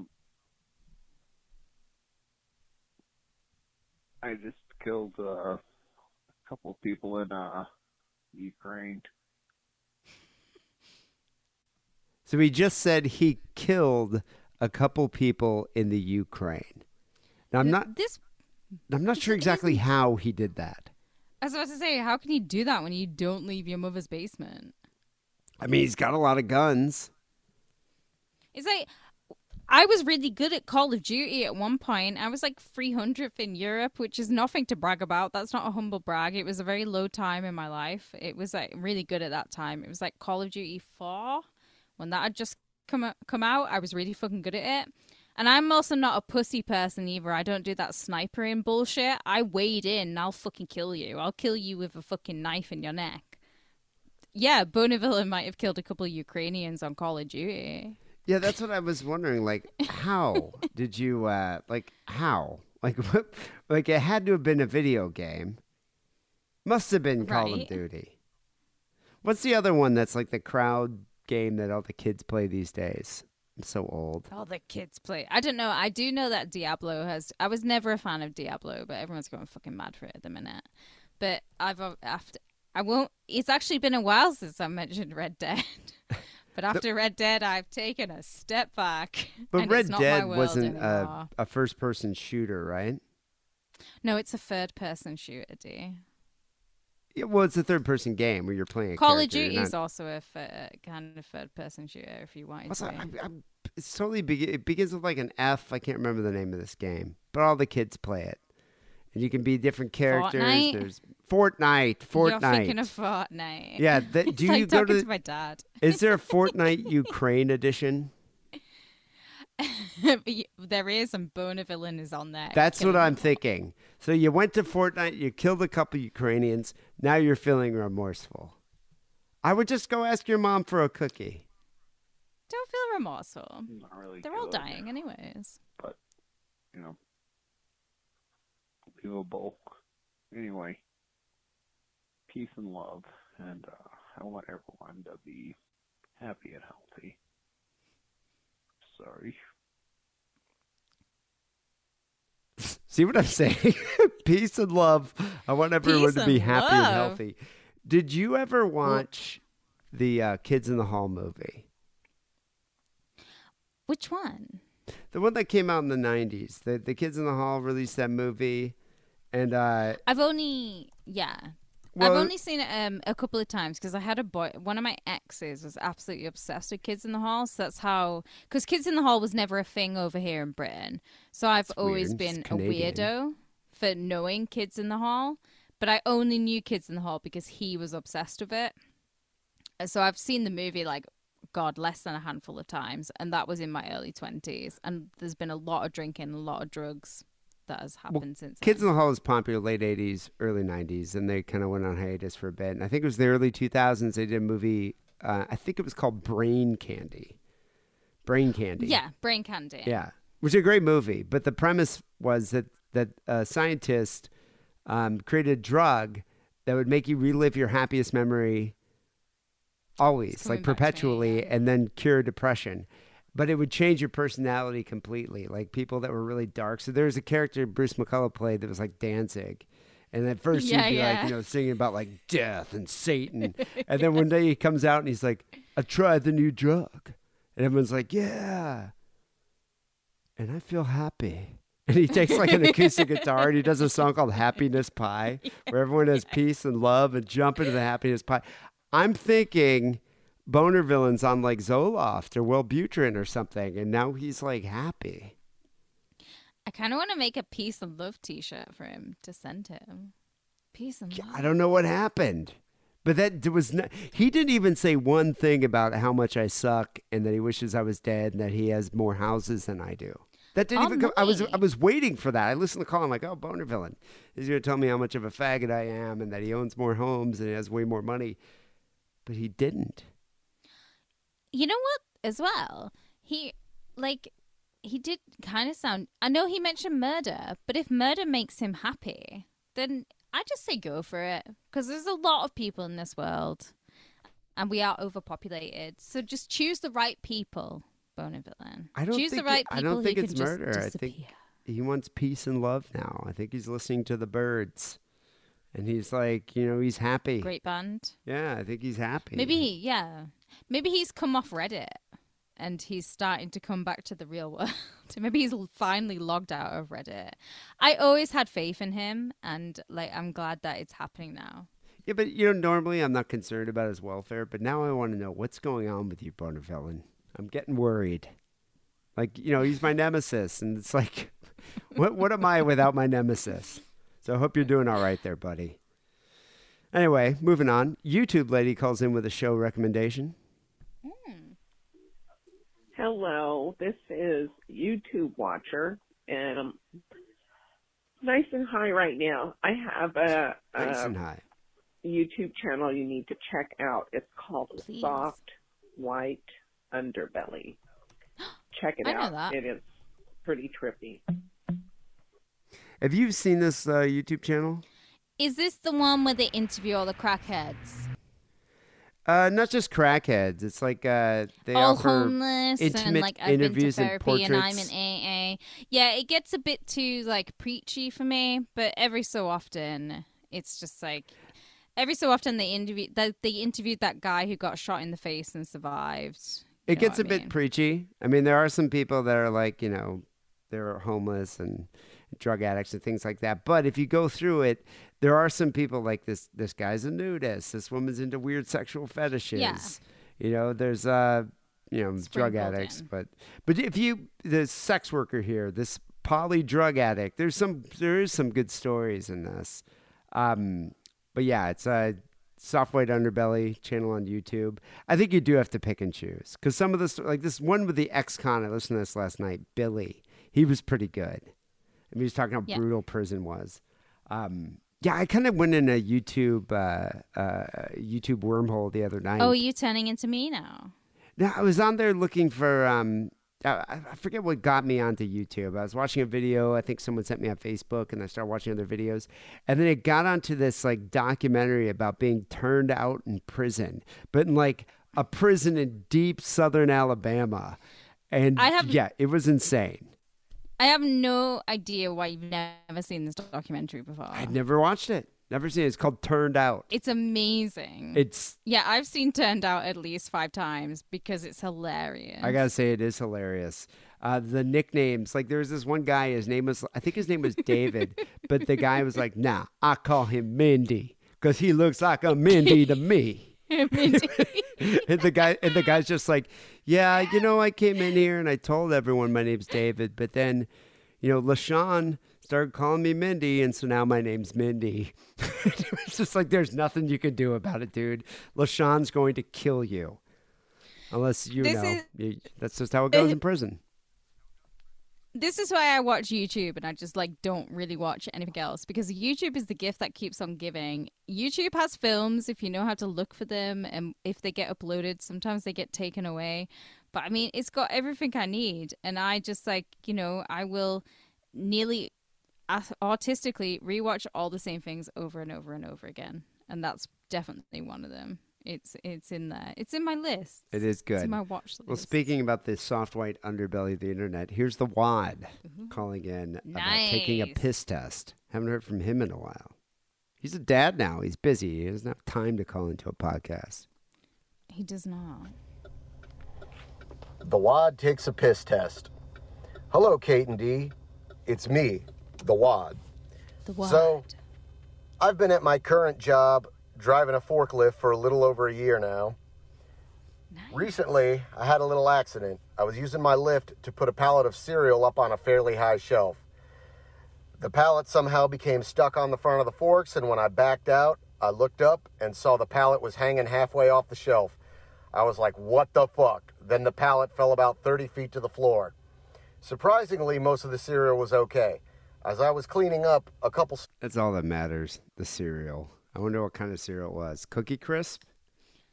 I'd like to know. It happens. So, Kate Rambo, it does happen. You're a forklift driver, former forklift driver. Do you ever have an issue like that where you were putting something up on the racks and it fell over? Oh, fuck yeah, all the time. Because especially when you start getting good at it, you're just it'll go up there, and you'll kind of half watch it, and you'll be looking on your phone, you'll be doing something on your phone, and you think you've got it. And especially because I work nights as well, I work at the graveyard, so you'd be half asleep while you're doing it, and then maybe you're talking to somebody about how Man City won the fucking treble, and then before you know it, you've backed out, and that same scenario. I've done that. I've damaged thousands of pounds worth of goods. It doesn't fucking matter. No one cares. As long as no one gets hurt, who gives a shit? Did you ever drive over anyone? No. It's never happened? You never hit anybody?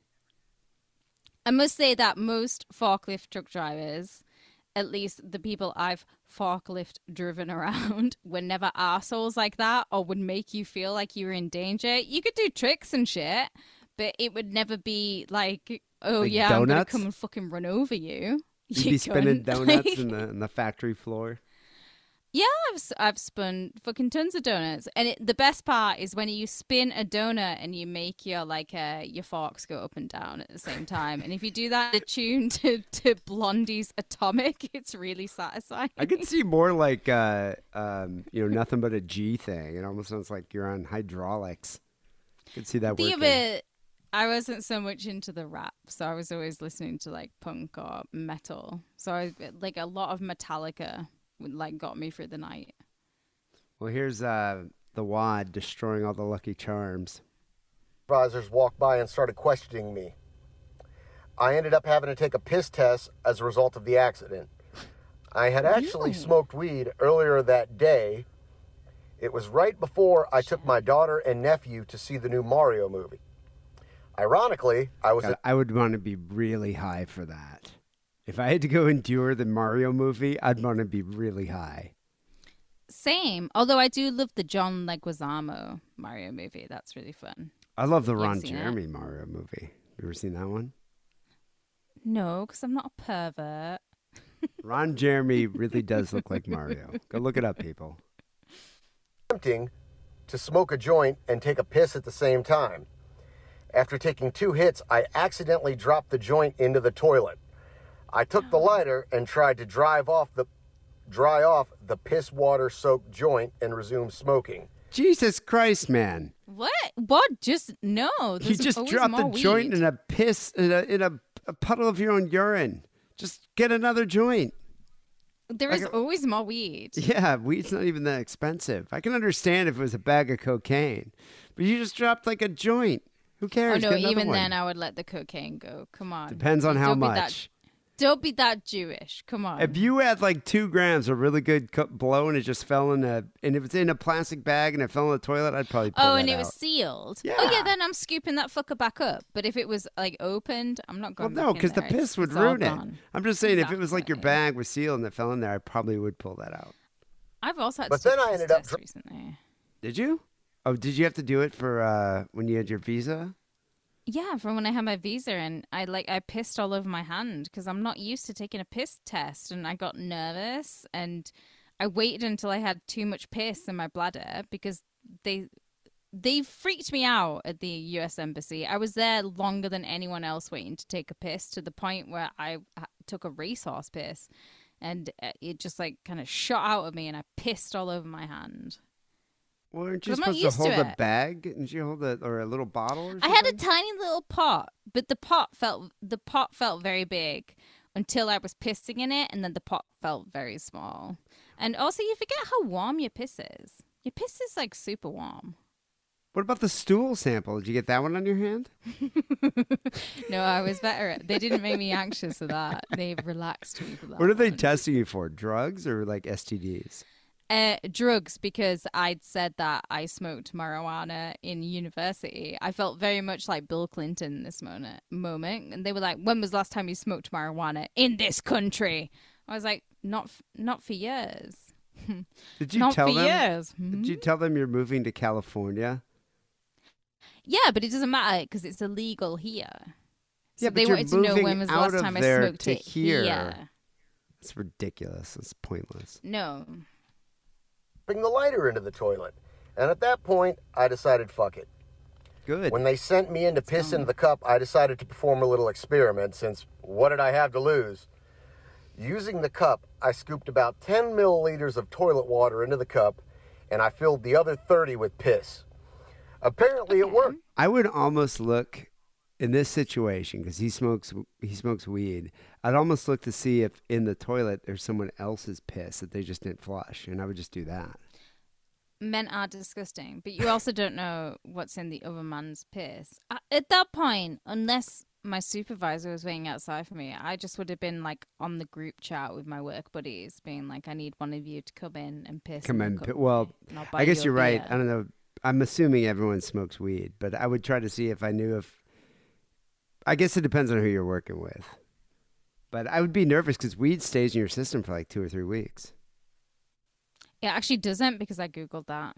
I thought it Googled did. I that thought it because was I like got a so couple paranoid weeks. about the embassy made me so paranoid. It actually goes out your system in your pee in about like 6-7 days. Wow, really? Stays in I your always thought hair they- for ages though. I That's thought why they could Brittany trace shaved it. her head.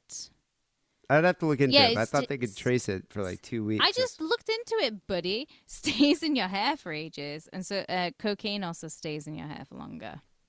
How long does cocaine last in your piss? Oh, like hours, like 24 hours, 48 hours, if that. Huh. because I ended up passing the test. Then fast forward 2 weeks later, I was involved in another accident on 420, believe it or not. This time it wasn't exactly my fault. Somehow somebody ended up bumping into my lift, and this person was so paranoid about getting in trouble that he decided to report it. We both ended up having to take a piss test. I decided to try my method again, and just like last time, it worked. If I was his supervisor, I'd probably not have him drive a forklift anymore. I'd probably have him like unload trucks or something.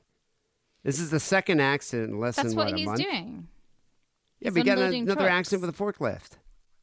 It's not an accident. Like, we bumped trucks all the time. You would just be like, all right.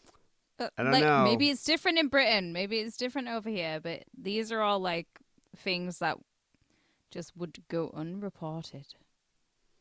And just for your interest, medical news today. For people who smoke cannabis once a day or more, tests may detect it in their system for 30 days. Oh, right. Well, it's definitely. But you don't even smoke it that often. Like for me, I looked on the U.S. Embassy, and the U.S. like drugs a thing, and it said after like 5 days, it's out your. I think it's for people who don't smoke that much. But if you're like a chronic THC, like I smoke every day. There's trace amounts. Weed every day. There's trace amounts of THC probably in my system for up to a month. But I can't remember the last time I had to take a piss test. Like no job in the U. Well, I would say no corporate job in the U.S. makes you take a piss test. And if they did, I probably wouldn't want to work there. I would like to point out here that the embassy was it was like a drugs piss test, like for the police. I had to piss with the door open, and the doctor stood outside the door. She was like, I need to make sure that you're not like doing anything with the samples. It wasn't like that's why I'm saying it was anxiety ridden. I wasn't just like being anxious because I had to provide a piss test. So what happens if you have THC in your system? Do they arrest you? Like what happens? You can't get a visa because of that? No, it would be reported that there was THC in my system, but I doubt there will be. No, you don't smoke enough. You don't smoke enough, first of all, and also you hadn't smoked in like 2 or 3 weeks. No, I like those vape pens, but I'm not like hammering a vape pen to myself every time I'm out there. Like I'm nowhere near as bad of a stoner as I used to be. Yeah. No, I doubt it would show up. But I just find it really odd. It's like I can understand if his situation, like his boss wants to make sure that he's not high at work. I can understand if you're on parole or something and they want to make sure you're not like dealing weed or doing drugs. But you're just moving to fucking California for fuck's sake. It's like, who cares? It's ridiculous. They want a drugs test, man. It's the first thing it says when you come through the door. Ridiculous. Funny thing is, though, my Adderall prescription popped up, but the THC didn't. And there's a part of me that was a little disappointed about not getting fired. My wife got her master's degree last year and almost immediately got a job paying 6 figures. This inspired me to go back to school. Nice. And we've been discussing me going down to a part-time schedule. This way I can focus more on school and the kids. However, my wife won't let me quit till the end of the summer. But so far, going back to school is way easier than I remember. I've been able to do the majority of my schoolwork on my smartphone. And I just got an A on one of my science classes. Well, keep it sick, keep it wrong. I'll try to call in a little more often from here on out. Oh, good to hear from you, Watt. And I'm happy you're going back to school. It's always a good thing. I've always, in the back of my mind, I've always wanted to go back to school and actually study something useful. But at the same time, I'm like, oh, God, it's 3 years. A lot of money. It's such a long time. I would love to do it. I feel like I could do the school thing in 18 months. I want to do it when I want to do it in like 20 years. So I'm an old guy. I'm going to go back. I'm going to teach the kids how to party. Like Rodney Dangerfield. Remember him back to school? I want a situation like that. That's funny because my dad went back and did his master's. My dad actually went back and did his master's when I was doing my degree. So I would see my dad like knocking around campus and stuff. And everyone used to be like, your dad is fucking awesome. I was like, what? How do you know? It's like, was he he's drunk a drunk at school? You think he's probably drinking because at school? he'd be like, it was fun going to art openings with him, let's just say, because he would get all the booze. I remember my buddy Big Jeff. had to take a piss test for one of his jobs. He has a lot of jobs like similar to the WAD. I don't think he's a forklift driver, but he does stuff with like logistics and moving companies, things like that. Anyway, he had to take a piss test and he was worried about it. So he went and ordered urine from this company. I think we talked about it. I'm pretty sure we did a whole episode about it on Sick and Wrong. But he ordered this piss like in the mail and this like apparatus that would deliver the piss. So it was like a fake dong that you put just because they're looking at you. So you like put the fake piss in this like rubber dong and you know, pull it out of you got it in your pants, you go to your interview. And then when you go to the bathroom and they're watching you, you kind of pull the dong out, even though it's not your real dong, but they don't know because it's all fleshy looking. And you squeeze it and it squeezes out the piss that you paid for. Basically what happened to me. Like, it's when someone is like watching you or their presence is very nearby while you're trying to piss, it's very intimidating. Stage fright. I did get the stage fright the first time, but it was also it was because she was like a Balkan Eastern European, very harsh doctor. And when I went back after I drank a fair bit of water, even though they said, don't drink loads of water, it will dilute your piss. I was like, fuck it, I'm going to drink water. I was very dehydrated. I'd had like 4 coffees. Was she in the stall with you? She was inside the bathroom, yeah. It was like an L-shaped bathroom. So like there was a toilet and then I was looking at a sink and then you like took an immediate turn right. And there was a little entryway, and she was stood right there. But then when I went back with a really nice doctor, the nice doctor just, like, popped the door open, and she was like, oh, there's another sink here. I'll just turn the sink on if you're a nervous peer. I was like, that is exactly what I am. And she turned that on, and then I pissed like a racehorse. Maybe I'm not envisioning this properly. So you were naked, urinating on the toilet, and this hot Balkan nurse had her breasts out. She was massaging her breasts. No, she's a doctor. She's a doctor. So she was watching you me. pee. Was she wearing like garters or like just lingerie?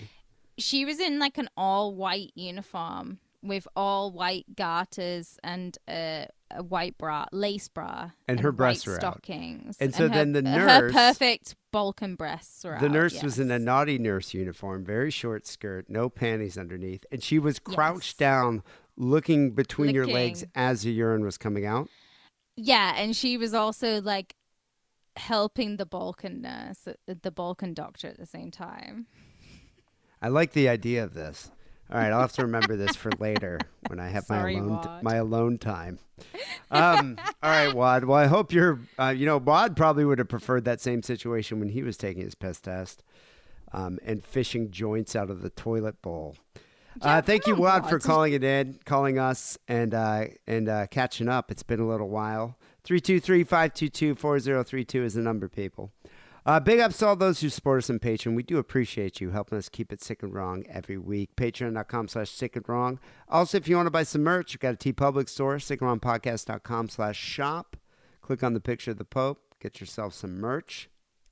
And finally, here's Sick and Wrong Song of the Week. Kate and I were gutted to find out that Jack Lee, the frontman of the 1970s power pop trio The Nerves, and the writer of Blondie's massive 1978 hit, Hanging on the Telephone, which a lot of people don't realize, she didn't write that. Wait, also, my favorite Blondie song, Will Anything Happen, which is the B-side to Hanging on the Telephone. That's my favorite Blondie song is Detroit 442, but my second favorite Blondie song is Will Anything Happen, written by Jack Lee.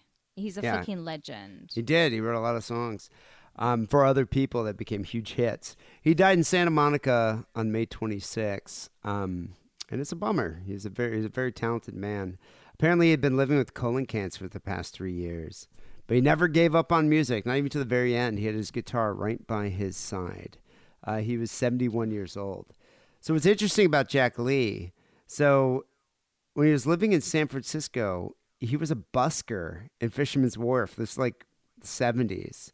Early 70s. And that's where he met fellow street musician Peter Case, and they started up The Nerves, 1974, with Case on bass and Paul Collins on drums. Paul Collins has had some pretty cool solo albums, too.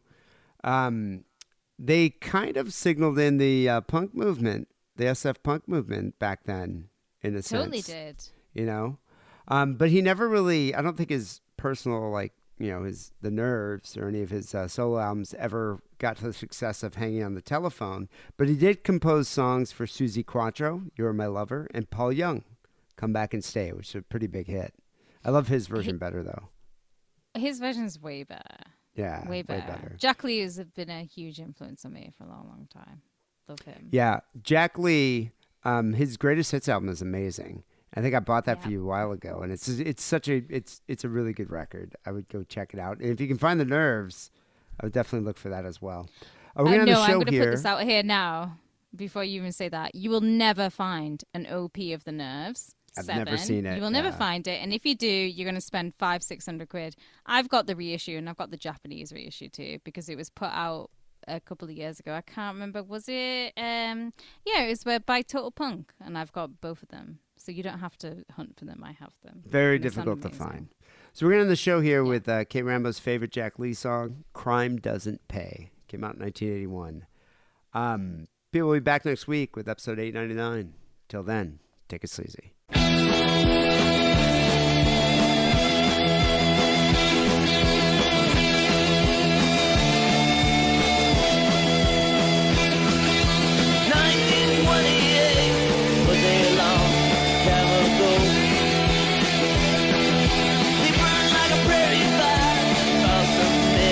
Western state, killing and robbing banks, shooting people in the streets. Bonnie and Clyde died, crime doesn't pay. Bonnie and Clyde died, crime doesn't pay.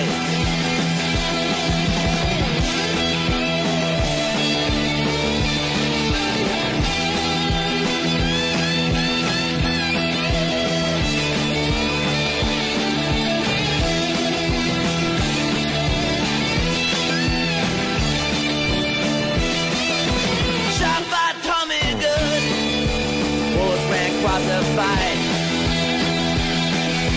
shot by the police who were hiding in the weeds, just waiting there to keep their date with destiny. Bonnie and Clyde died, crime doesn't pay. Bonnie and Clyde died, crime doesn't pay.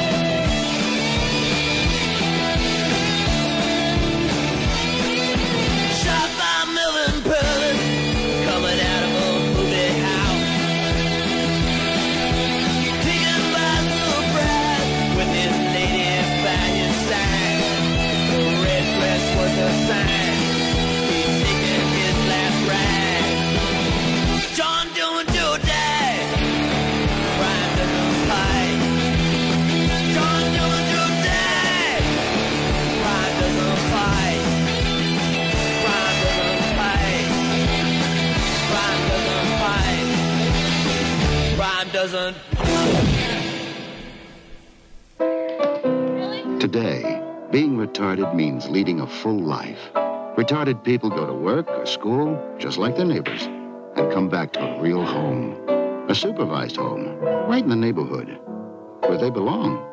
Being retarded never stopped anyone from being a good neighbor.